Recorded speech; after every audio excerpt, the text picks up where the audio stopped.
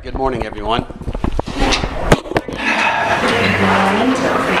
Let's pray as we begin. We will continue in our study and look at the book of James. Thank you, Father, for watching over us today.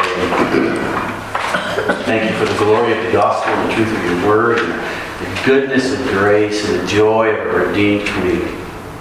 So, Father, would you teach us this morning? Help us to understand your word. Help us to learn from each other. Help us to enjoy being in your presence. Empower us to serve you well this coming week. We pray in Jesus' name. Amen. All right, so we started to look at the book of James last week, and we got through most of the introductory material, and we're beginning to look at some of the main themes of the book. And we talked a little bit about the first two, and I wanted to make a couple more comments on the third one, the idea of perfection, meaning maturity. It's found 19 times actually in the New Testament, 5 times in James. And so 25% of the mentions of the word teleos, or perfection, are found in James, which shows that one of his purposes in writing was that the people to whom he was writing would apply the gospel and move towards maturity in Christ, maturity in their understanding of who God is and in their faith community. And then the next main point to look at is this: endure suffering. We think of how the letter starts, right? Mentioning the fact that there will be trials and tribulations and difficulty, but blessed are you when those things come. And so that you understand what is happening, pray for wisdom, so that you understand what God is doing in the midst of the trials and tribulations that you're going through, how they are working for your well-being. There's a reward for those who persevere in the trial, and he also says the Lord is returning. So the judge is coming in James chapter 5. So persevere until that happens. Persevere doing what is right. You recognize that God, the just judge, will get his way. Okay, really what I wanted to look at, I wanted to talk about a couple of things. You know that we're going through the Sermon on the Mount. And if you've read through the book of James, it reads a little bit like a commentary on the Sermon on the Mount. And that's obviously by design of God, but also thinking in terms of this relationship of the author. We talked about James being the half-brother of Jesus, not believing in him during his earthly ministry, but seeing him in his resurrected state, becoming a believer, becoming a leader in the church in Jerusalem. And at some point then, it took root.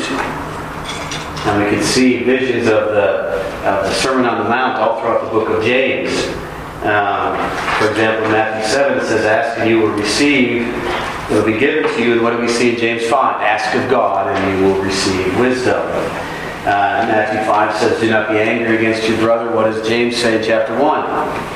Don't be angry. Jesus says that if you endure, you will be saved. James says, if you persevere, you will be rewarded. Blessed are the peacemakers.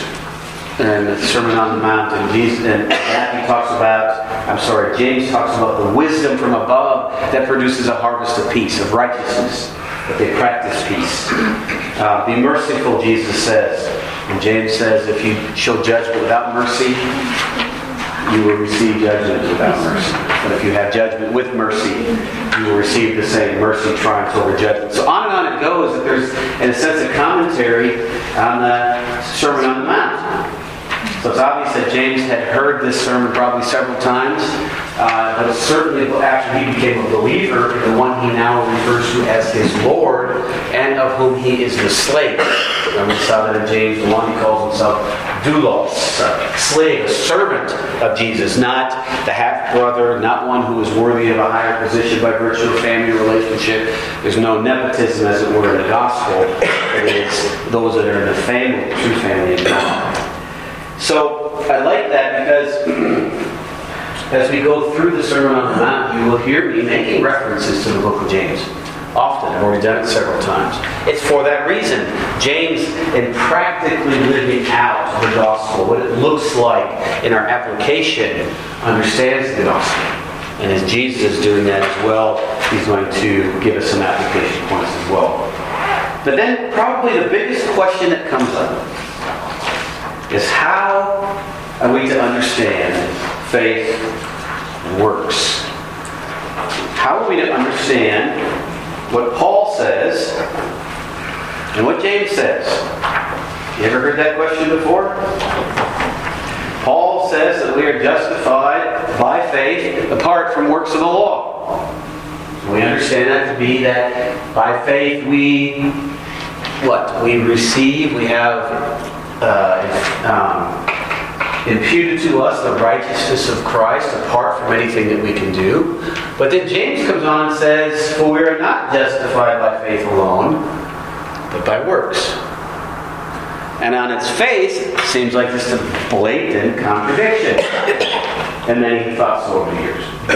Okay? So how do we handle that? Here we have two men of God, set apart by God the Holy Spirit, to give us the written word so that we understand the full counsel of God. One says justification is by faith alone, and the other one says justification is not by faith alone. Excuse me. In both cases, do they have the same word for justification? Yes, dikaiao. It's the same word. Okay? It's actually the same word for, justification is the same word. Okay? So that adds to the equation. What does dikaiao mean? It means to declare righteous. Okay? So that adds to the mix. Okay? So do we just turn on the shredder and just go on to something else? Or do we seek to try to understand exactly what's going on? So, the first thing we could say... Well, is Paul's thinking that we're justified, how we're justified before God, and the other, James, is thinking how we're justified before men, because he does say, show me your faith. So, I'm going to ask Mr. Hammonds to order the pizza because the discussion is now over. And we can go ahead. That's the whole point. So, she must be an Awana teacher because she really knows her scriptures and the promises. Thank you. That's exactly right. Exactly right. And it's okay. We should know that. We should understand. Yes.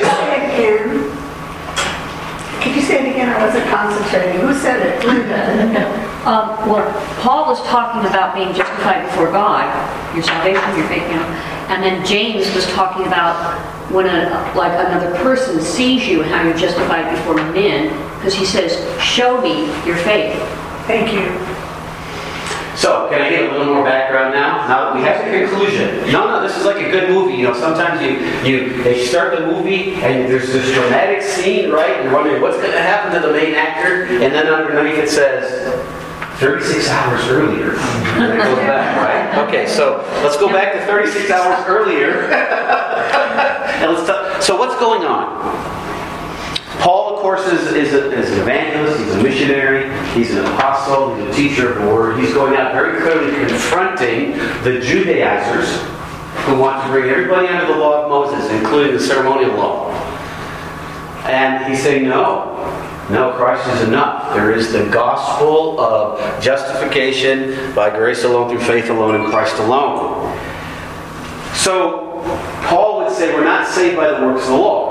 He's answering a different argument. He's confronting a different audience, and he's clearly defending the gospel so that God gets all the glory.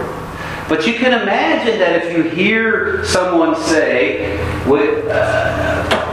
there's nothing we can do to save ourselves, that's not properly taught, what that can lead to. And we see that even today. In fact, I would say that if you have initially properly preached the gospel, that you should expect to hear a response something along the lines of, well, does that mean that we can do whatever we want? That should be an initial reaction, because that is what the gospel is saying.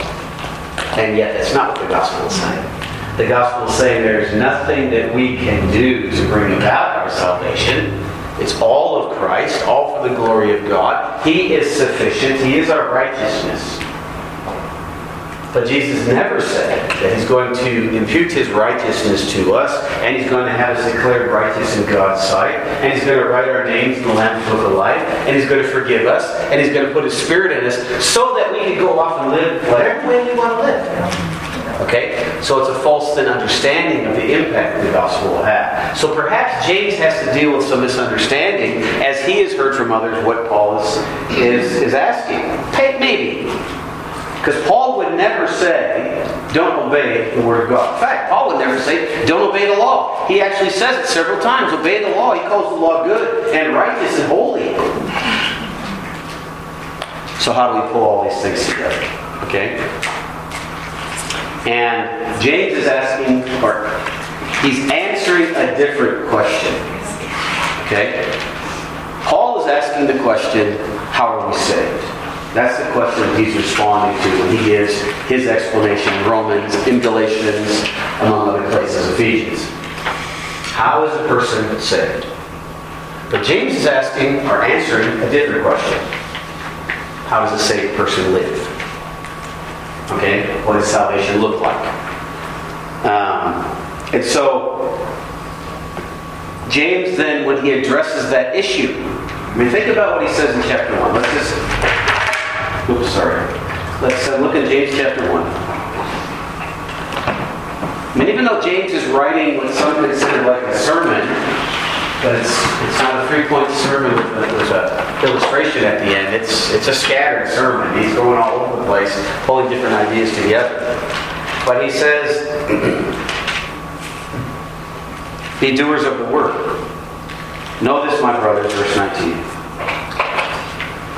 Let every person be quick to hear, slow to speak, slow to anger, for the anger of man does not produce the righteousness of God. Therefore put away all filthiness and rampant wickedness, and receive with meekness the implanted word, which is able to save your souls. Okay, he's talking about salvation here. Be doers of the word and not hearers only. And he goes on and talks about how we're to apply. So the first question he wants to ask is, has the word been implanted in you? If the word's been implanted in you, you've met the living God, you have come to faith in Christ, now it's going to have an effect. So don't forget what it says. Go off and live it out. And we get to chapter 2. And he says in verse 19, so let's go back to verse 14, because really the conversation goes from 14 to 26, verses 14 to 26 in chapter 2. But I want to start in verse 19. You believe that God is one, you do well. Even the demons believe and shudder. So he's answering the question, somebody's saying, I just have faith, I don't even do anything. They say, great, you're not qualified to be a demon. Okay? But that's not saving faith. That's not encountering the living God. And so in the broader context, then he expands what it means. And if we just read it, we understand the question that he's answering. So why don't we just read it? So let's start in the back, to my left, and if each one could just read a verse. Let's just read from 14 to 26, and let's just hear the argument unfold of what James is saying. Okay, so Maria, can you start? Verse 14. Which chapter? Chapter 2, James chapter 2, verses 14 to 26. And let's listen as the argument unfolds, okay? He said 14. Starting at verse 14, all the way down to verse 26. So you read one verse, and then we'll read through the class. So what good is it, my brothers, if someone says he has faith but does not have works? Can that faith save him?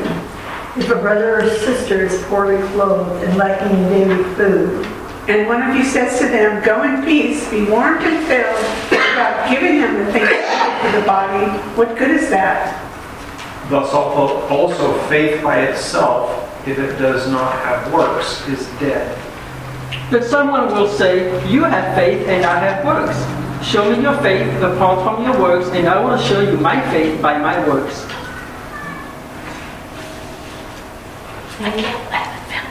Okay, that's fine. So, You believe that there is one God, you do well. Even the demons believe and tremble. But do you want to know, O foolish man, that faith without works is dead? Verse 21. Was not Abraham our father justified by works when he offered Isaac his son on the altar? You see that faith was working with his works, and as a result of works, faith was perfected. In the scripture was fulfilled, which says, and Abraham believed God, and it was reckoned to him as righteousness, and he was called the friend of God. You see that a person is justified by works and not by faith alone. And in the same way, was not also Rahab the prostitute justified by works when she received the messengers and sent them out by another way? For just as the body without the spirit is dead, so also faith without works is dead. Okay. So just reading through the argument and we hear him develop it, we understand the question he's trying to answer, right? This is what authentic saving faith will look like. It's a different question than what Paul is initially trying to answer when he is giving the gospel and saying it's not as a result of what we do with our ceremonial offerings and with sacrifices and with rituals and pilgrimages and all the things that we might be tempted to do. Okay? I'm turning it off. Okay. So, and both of them you'll notice, and I'll respect our teachers here and not ruin everything that they have here. But we have Paul, and I'll put in quotes versus James. Okay? The principal passages that we're dealing with would be Romans 3 and 4. But not just exclusively. And over here it would be James 2, as we've seen, 14 to 26. They're dealing with the question of faith. One says faith alone, prima facie, on the face of it. The other says faith plus. Okay? Paul, when he makes his argument, refers to Abraham. James, when he makes his argument, refers to Abraham. Okay, so you see how it's unfolding here. Okay, and what's going on? And that's why some want to look at it and say there's a blatant contradiction. But is there? We've just read through James 2, 14 to 26. What question is he answering? I just said, that's what it's cheap. What does faith, saving faith, look like? If we were to take the time to read through Romans 3 and 4, we would see that Paul is answering a different question, including Abraham, including David. He's answering the question, how are we saved? How are we justified before God? Right? He even says that. If it's by works, and he goes on and says, then perhaps even the great men of the faith would be justified. But that's not what they say in Romans 4. Abraham believed God, and it was accredited to him as righteousness. Now it's interesting, James quotes the very same verse here. Genesis 15:6. Okay? But James is also referring to another event in Abraham's life. What is it? Verse 21. Sacrifice of Isaac. Is that found in Genesis 15? Where is it found? Later on, Genesis what? I believe it's 22. Is that right? Sacrifice of Isaac.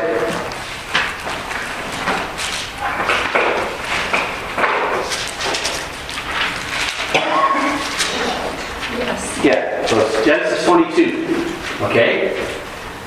So, Paul, when he writes to the Romans in chapter 4, says Abraham was not justified by his works, by circumcision, but by faith. And then he goes on and says David was not justified by being a king. He was justified, righteousness imputed because of the grace of God. He quotes from Psalm 32. Blessed is the man whose sins are forgiven, whose wickedness the Lord does not count against him. Okay? Does not reckon against him. Does not put on his account. Imputation. Meaning, the great exchange, right? my wickedness, my rebellion, my death was put onto Christ. His innocence, obedience, and life was put onto my account. Okay? That's what it was with David. That's what it was with Abraham. So you can see then where the argument has been developing, and the reason why we just read carefully then, so they both quote from Genesis 15:6. And in Genesis 15:6, what is happening there? What is the context of Genesis 15? Do you recall? God's covenant with Abraham. His covenant with Abraham.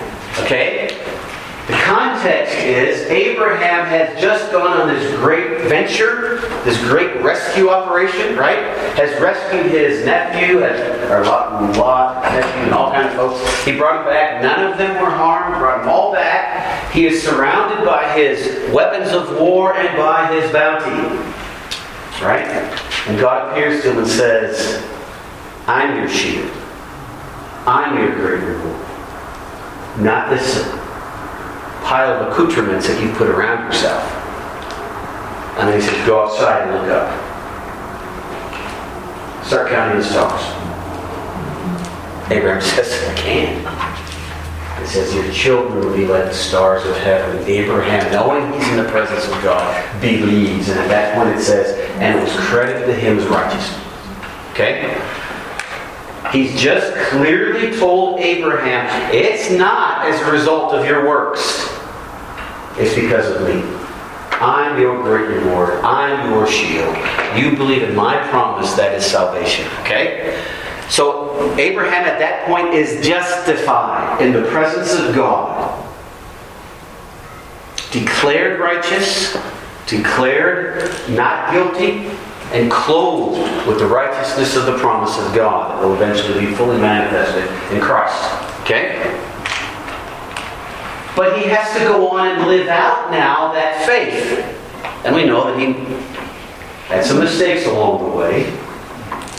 But he gets to Genesis 22, his beloved son, and there's a little language thing there because he had a son before, but it's referred to as his only son, his son of promise, his precious son. He goes up on the mountain. He's supposed to sacrifice him, right? That's what's going on in Genesis 22. He is applying the faith that he already showed in 15. So when James is talking about Abraham, he is going to Genesis 22 and saying, you see, Abraham was truly saved because he obeyed God and was willing to give up everything. It's proof of his salvation, not the merit for his salvation. That's what James is saying. That's the example that he uses in James chapter 2. Whereas Paul is simply talking about how do you get into the kingdom of heaven in the first place? How are you justified before God? And also uses Abraham as the example and says, by faith. Is that clear? Now, does Paul go on to say, and now you can just get up your lounge chair, kick your feet up, have a double espresso, and just enjoy your entire life? Not in your life, as he said. He didn't live he didn't live that way at all, did he? Didn't live that way at all. He lived out in joyful obedience the gospel that had gripped his life. And that's what then it should look like. Obedient, joyful, submissive, active lifestyle for Christ. And that's what Paul did. And so I have no doubt that if and when James and Paul ever sat down at the same table and discussed theology, they were in total agreement. There's an illustration well-known illustration in 1 Corinthians chapter 6, where in verse 9 he says, and there's a long list of sins here, but he says, or do not know that the unrighteous shall not inherit the kingdom of God? And he lists these sins. But he goes on to say in verse 11, and such were some of you. So here we see Paul saying clearly that faith is lived out. He's basically saying what James said. Yes. But we also know that Paul was really fighting for what salvation was. Yes. Because when they finally got to that council in Acts, they're the whole talking about, now do you have to have this behavior? Right. Or is it, and then the decision is, no, it is just this. So that's what he was encountering again and again. Whereas James is dealing with those who claim to believe, but whose lives are disordered and a mess. He's saying, really? Is that what saving faith looks like? And is appealing to them to say, well, if the word has been implanted in you, obey it, don't forget it, and don't be just have an intellectual knowledge, if you will, but actually apply it. So they're in complete harmony with one another. And in that they agree with Jesus, who said, by your fruit you will know them. And we'll see that later in the Sermon on the Mount as well. Based on how they live. And so we go back to then the same word to declare justify is yes. For Paul, it is before God, the holy counsel of God. And for James, it is before man, where he said, not many of you should pretend to be teachers because you will suffer more severe judgment. People are going to look at the life of the believer and say, really? Or, yeah, we see a consistency in how they live. Okay? So I want you to look at one more verse with me. Galatians 5, verse 6.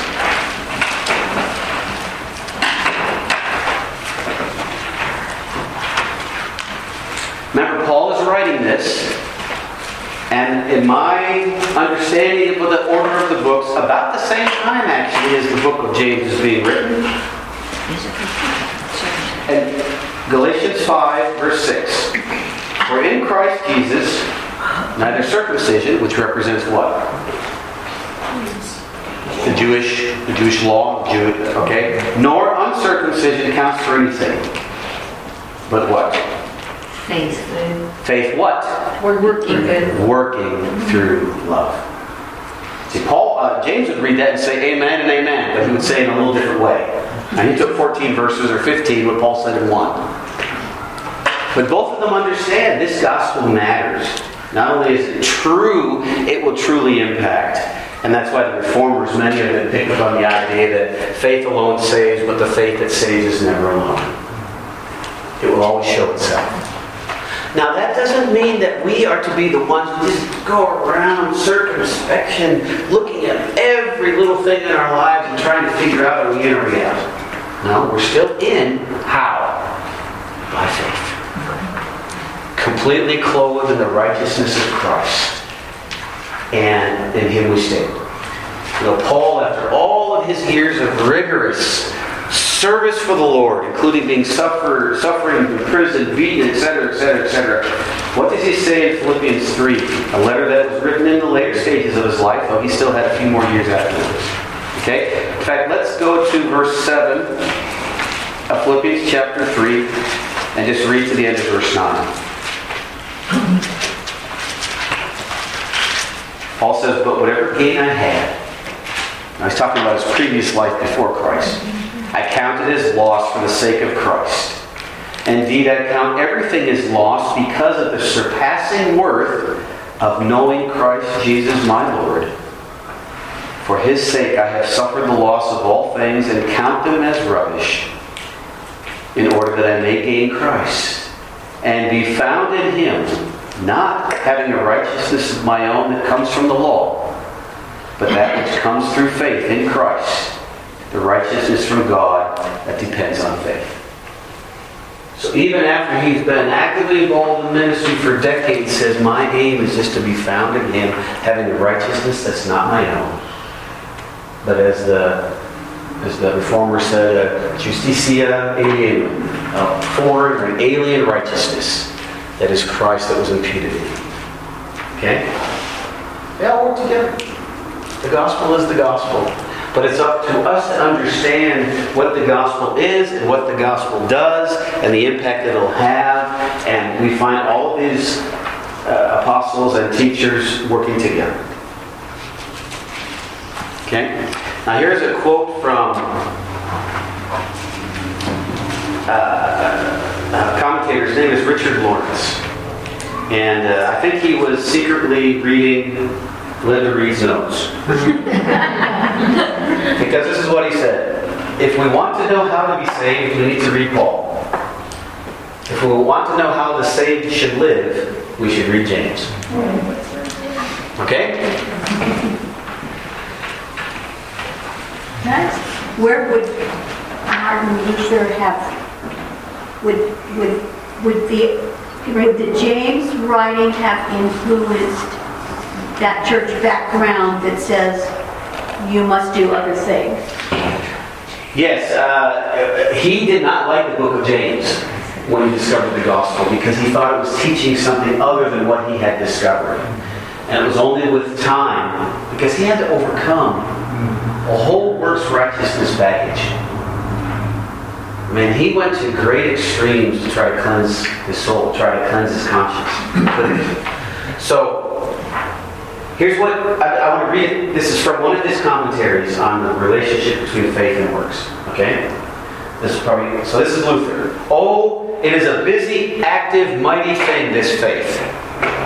It is impossible for it not to be doing good things incessantly. It does not ask whether good works are to be done, but before the question is asked, it has already done this and is constantly doing them. Whosoever does not do good works, however, is an unbeliever. He gropes and looks around for faith and good works, but knows neither what faith is nor what good works are. Yet he talks and talks with many words about faith and good works. He understood his experience beforehand. He tried and tried and tried few works. He said it can't work. But now that he knows Christ, there will be works, and he understands the relationship. I just find that healthy that this man that struggled, coming out of a Roman Catholic tradition of works righteousness, of sacrifice, and ritual, and routine, and all of these things, and drove himself almost to the edge of insanity. In fact, there are some opponents of Luther that think he did tip over into that camp. I just think he was a man that dealt with deep guilt and felt freedom from his guilt in Christ. And so anything that was a whiff of going back to the way he lived before, he was not ashamed to call it out, even if he wasn't always very refined in how he did it. Some of the other reformers were a little bit more refined in how they approached it and had to tamper down some of his attitudes, which shows us the need to have our faith in community, in communion one with another. Okay? So if we get that down, if we understand this, we will love reading Paul, we will love reading James, we will understand how they fit together, and we'll rejoice in the gospel. And that was James' intent and design as he wrote this letter. Any thoughts on that? I was thinking about Luther and other folk who are constantly in deep introspection about whether they're in or out, to use your words. And I think there's a danger if you're deeply judging yourself constantly, worried about the in or out. Right. It can also make you judgmental concerning other folk, whether they're in or out. Right. And that's a sad obsession that you're looking for the in crowd and the out crowd. Especially when we make ourselves the arbiters of that. Yeah, we have the rule set. The funny thing is, when we set the curve and the rules, we always manage to give ourselves a passing mark. Yeah. Well, yeah, but I attain victory over those things, so I can be the arbiter. Well, at the same time, just forgetting about all the other things that I'm not victorious over yet, right? I mean, it's just it's a very limited guideline that we use as we judge one another. Yeah. But it does say examine yourself, whether you're in the faith, and it does also say that if you're deep rooted in it, you most probably are not saved. Yes, we take the whole counsel of God, right? We don't pit one part of the Word of God against the other.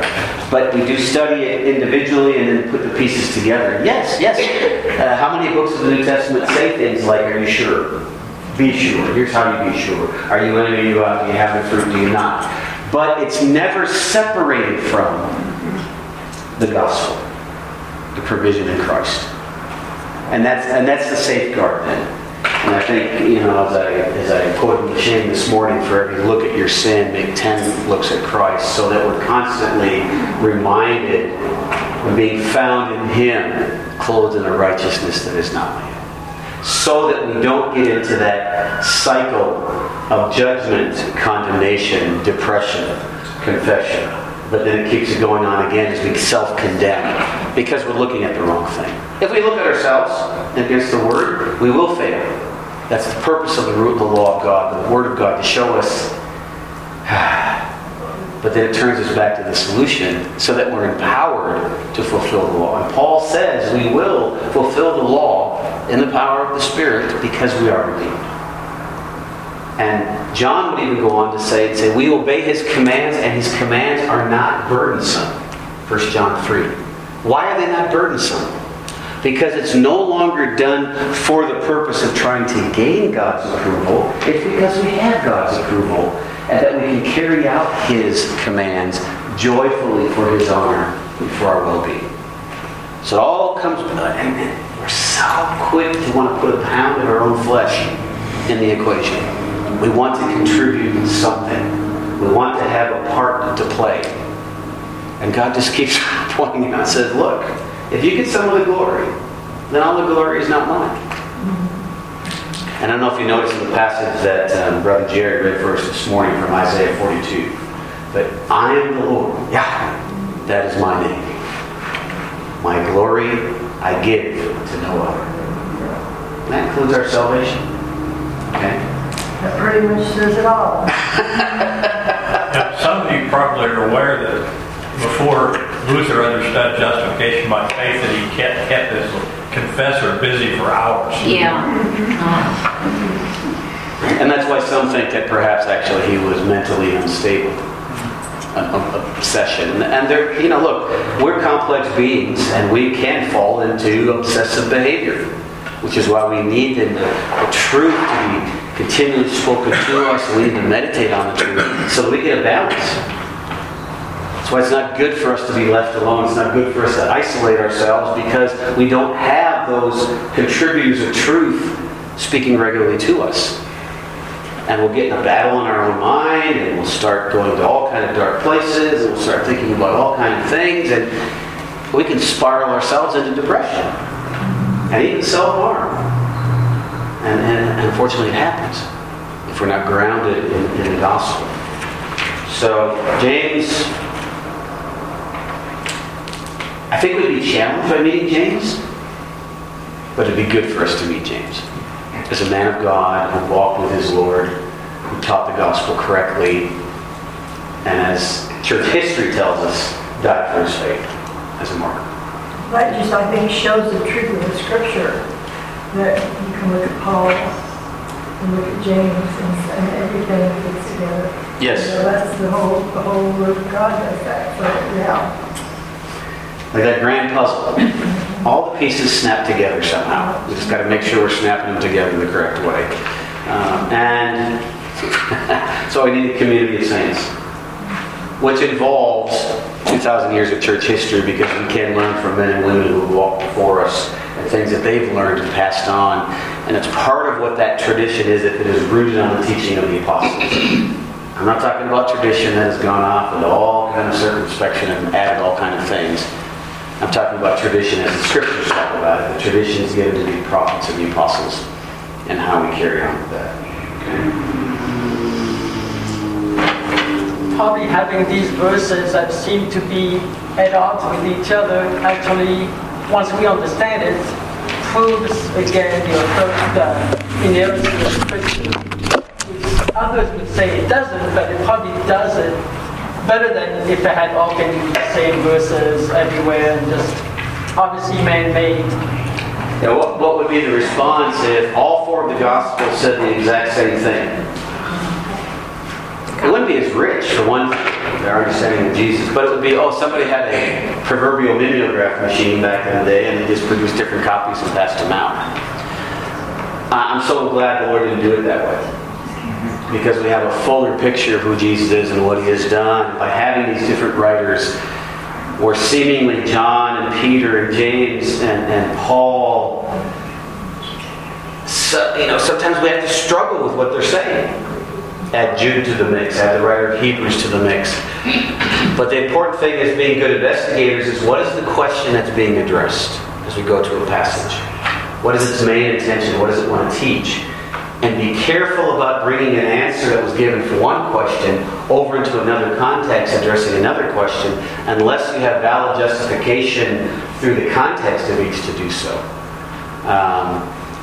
Because God does not speak with a forked tongue. He speaks, in that sense, He's the simplest of beings, because it's always consistent. Obviously, I'm not saying He's simple, but simple in this sense means it's not complicated. It is just consistent all the way through. Okay, it's not divided up into different sections. That's a philosophical term. God is a simple being, not a theological one. Okay? We're ready to move on?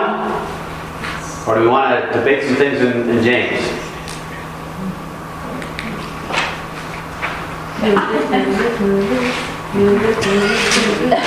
Keep it moving? All right. I think I hear you volunteering to pass out the nuts. Is that what? Open mouth and third foot. Thank you. Okay. You guys have the notes, right? Oh, no. I didn't too.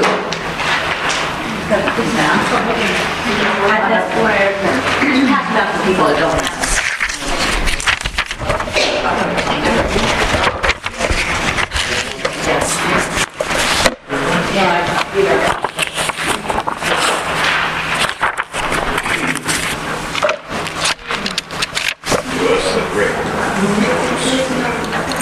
Got one for everyone with me. There's some on the table there. Okay.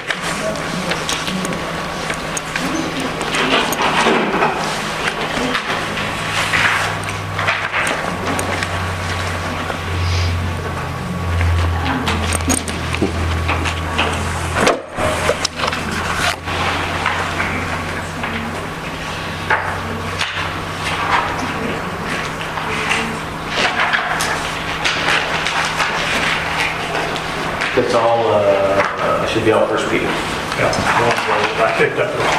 Oh, okay. Where's mine?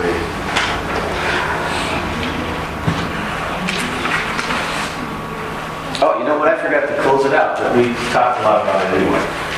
The things that are unique to the book of James, we talked about it in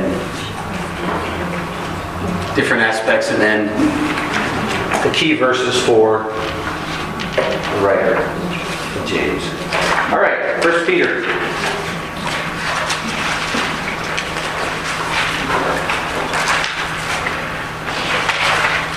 I look forward to meeting Peter one day, because I call him the apostle of the face plant. For the face plant? Yeah, he really did. He really face planted several times, and I can relate to that because I do that when I walk through the as well.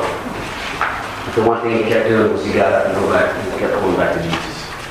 He didn't stay on the ground and grovel. He didn't try to justify. He just kept running back to the Lord. And I can relate to that because I stumble and fall, and I make mistakes. But I also know the Lord, He just keeps calling me back. He said, let's repent. Let's keep going. Remember, it's all about me. Do I have to change? Is that the end of it? Okay.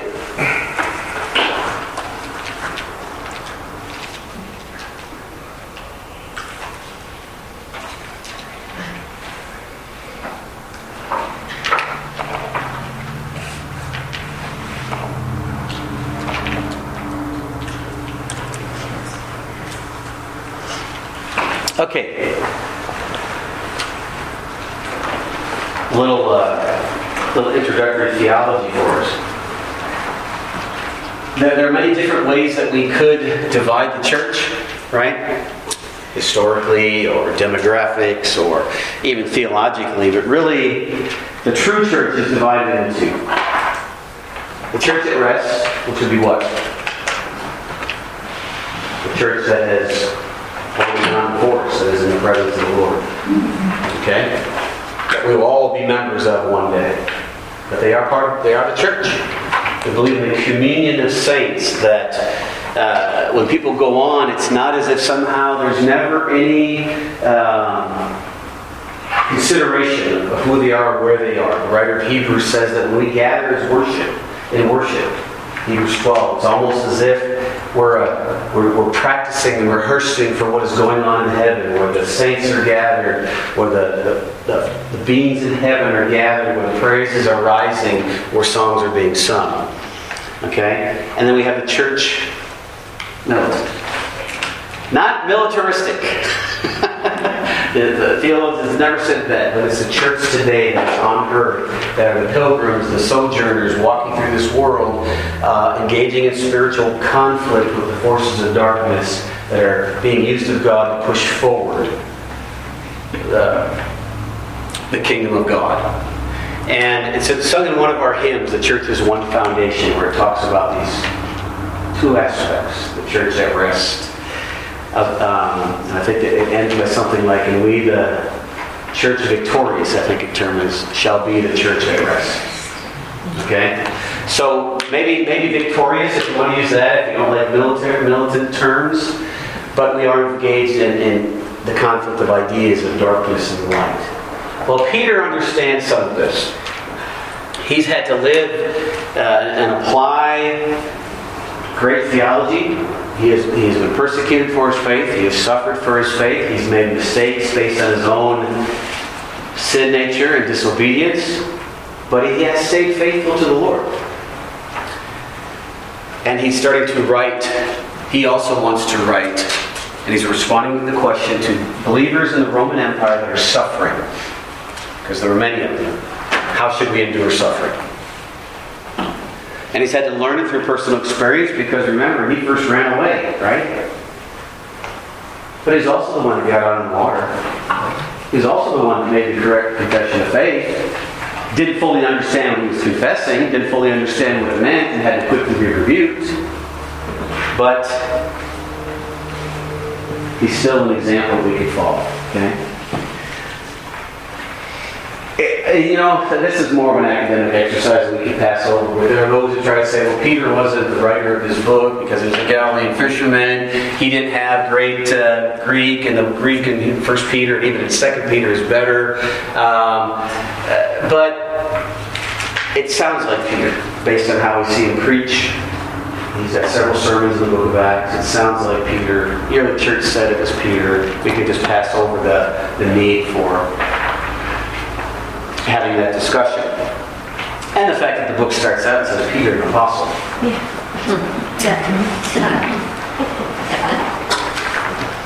All right.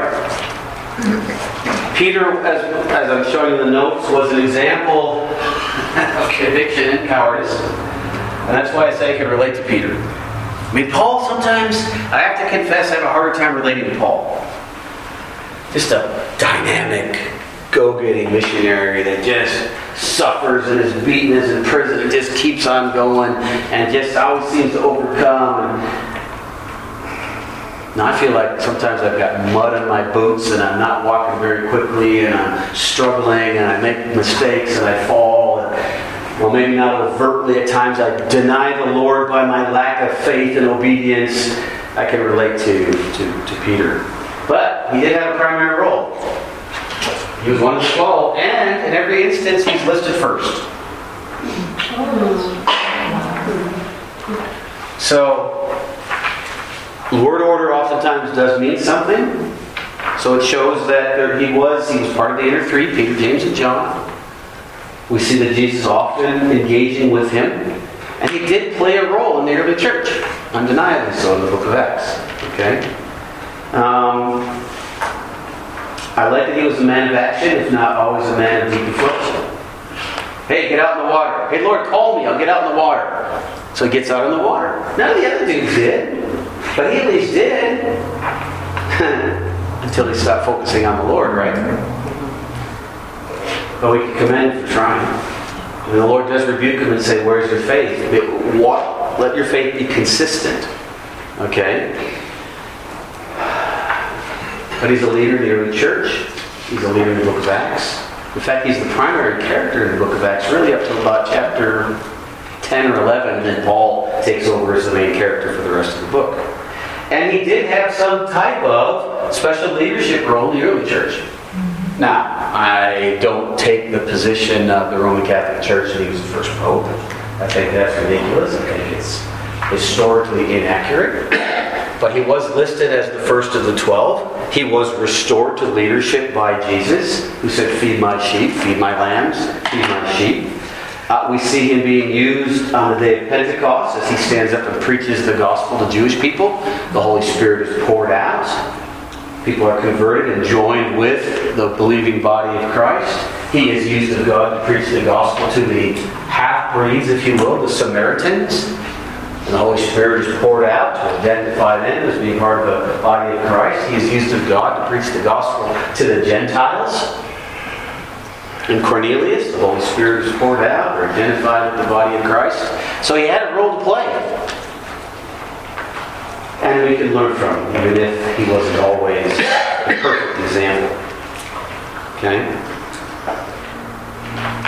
And now we're on the top of page 66 in your notes. And he died a martyr's death. And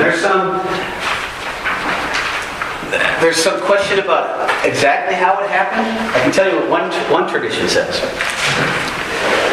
One tradition says that Peter, knowing that he was going to be persecuted, fled Rome. And as he's fleeing the city of Rome, this is this church tradition, okay? He encounters the risen Christ. He says, Peter, where are you going? He said, I'm fleeing. Where are you going, Lord? I'm going back into Rome to be crucified again in your place. Peter, under conviction, goes back into Rome and is crucified upside down because he's not worthy to be crucified in the same manner of his Lord. Church tradition. Don't put a lot of stock in it. But it's an interesting tale that people tell, perhaps revealing something of his character. What we do know is he died a martyr's death. Around the same time the Apostle Paul did, under the persecution in Rome. And I don't see any reason for him to be impugned about how he would die. So I don't put a lot of stock in the tradition. But he didn't disappear off the pages of Scripture when the Acts 11 came, but he does kind of go silent. Most of the emphasis is on Paul, how the gospel is spreading through his missionary journeys, and it's a number of years later, towards the end of his life, 1 Peter is written, and 2 Peter, and then he dies a martyr's death. But I guess, again, I appreciate Peter. I wish we knew more. We know he was married. We know he was a fisherman. We know that after the resurrection, he went back to fishing. And Jesus had to say, well, I still have different type of fishing for you to do. Jesus healed his mother-in-law. So he must have had a family. I just wish we knew more about what it looked like to be an apostle in that context. But the Lord hasn't seen fit to give us that information. But what we do know is this is a very normal man serving a very great God. And that's where the greatness lies, with being a servant of the living God. So we'll stop there for today. Think about some things we could learn from Peter as we move through the book next week. Lord willing, we'll try to get through both epistles of Peter next week in their time, and I will try to get it started on time next week. So let me pray a second.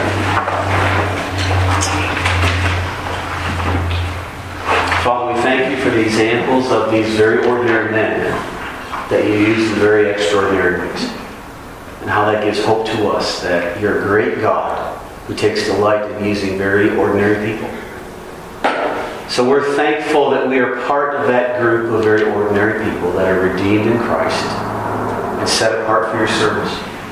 And as we learn from the examples of these men and from the teaching of your word, would you find us faithful in the tasks that you have before this week. Would you send us out with your Spirit and your power and your peace, and would we walk in joyful obedience in your service before others? As James said, showing others what saving faith looks like. Empower us to do that, Father, as we pray in Jesus' name. Amen. Thanks, everyone.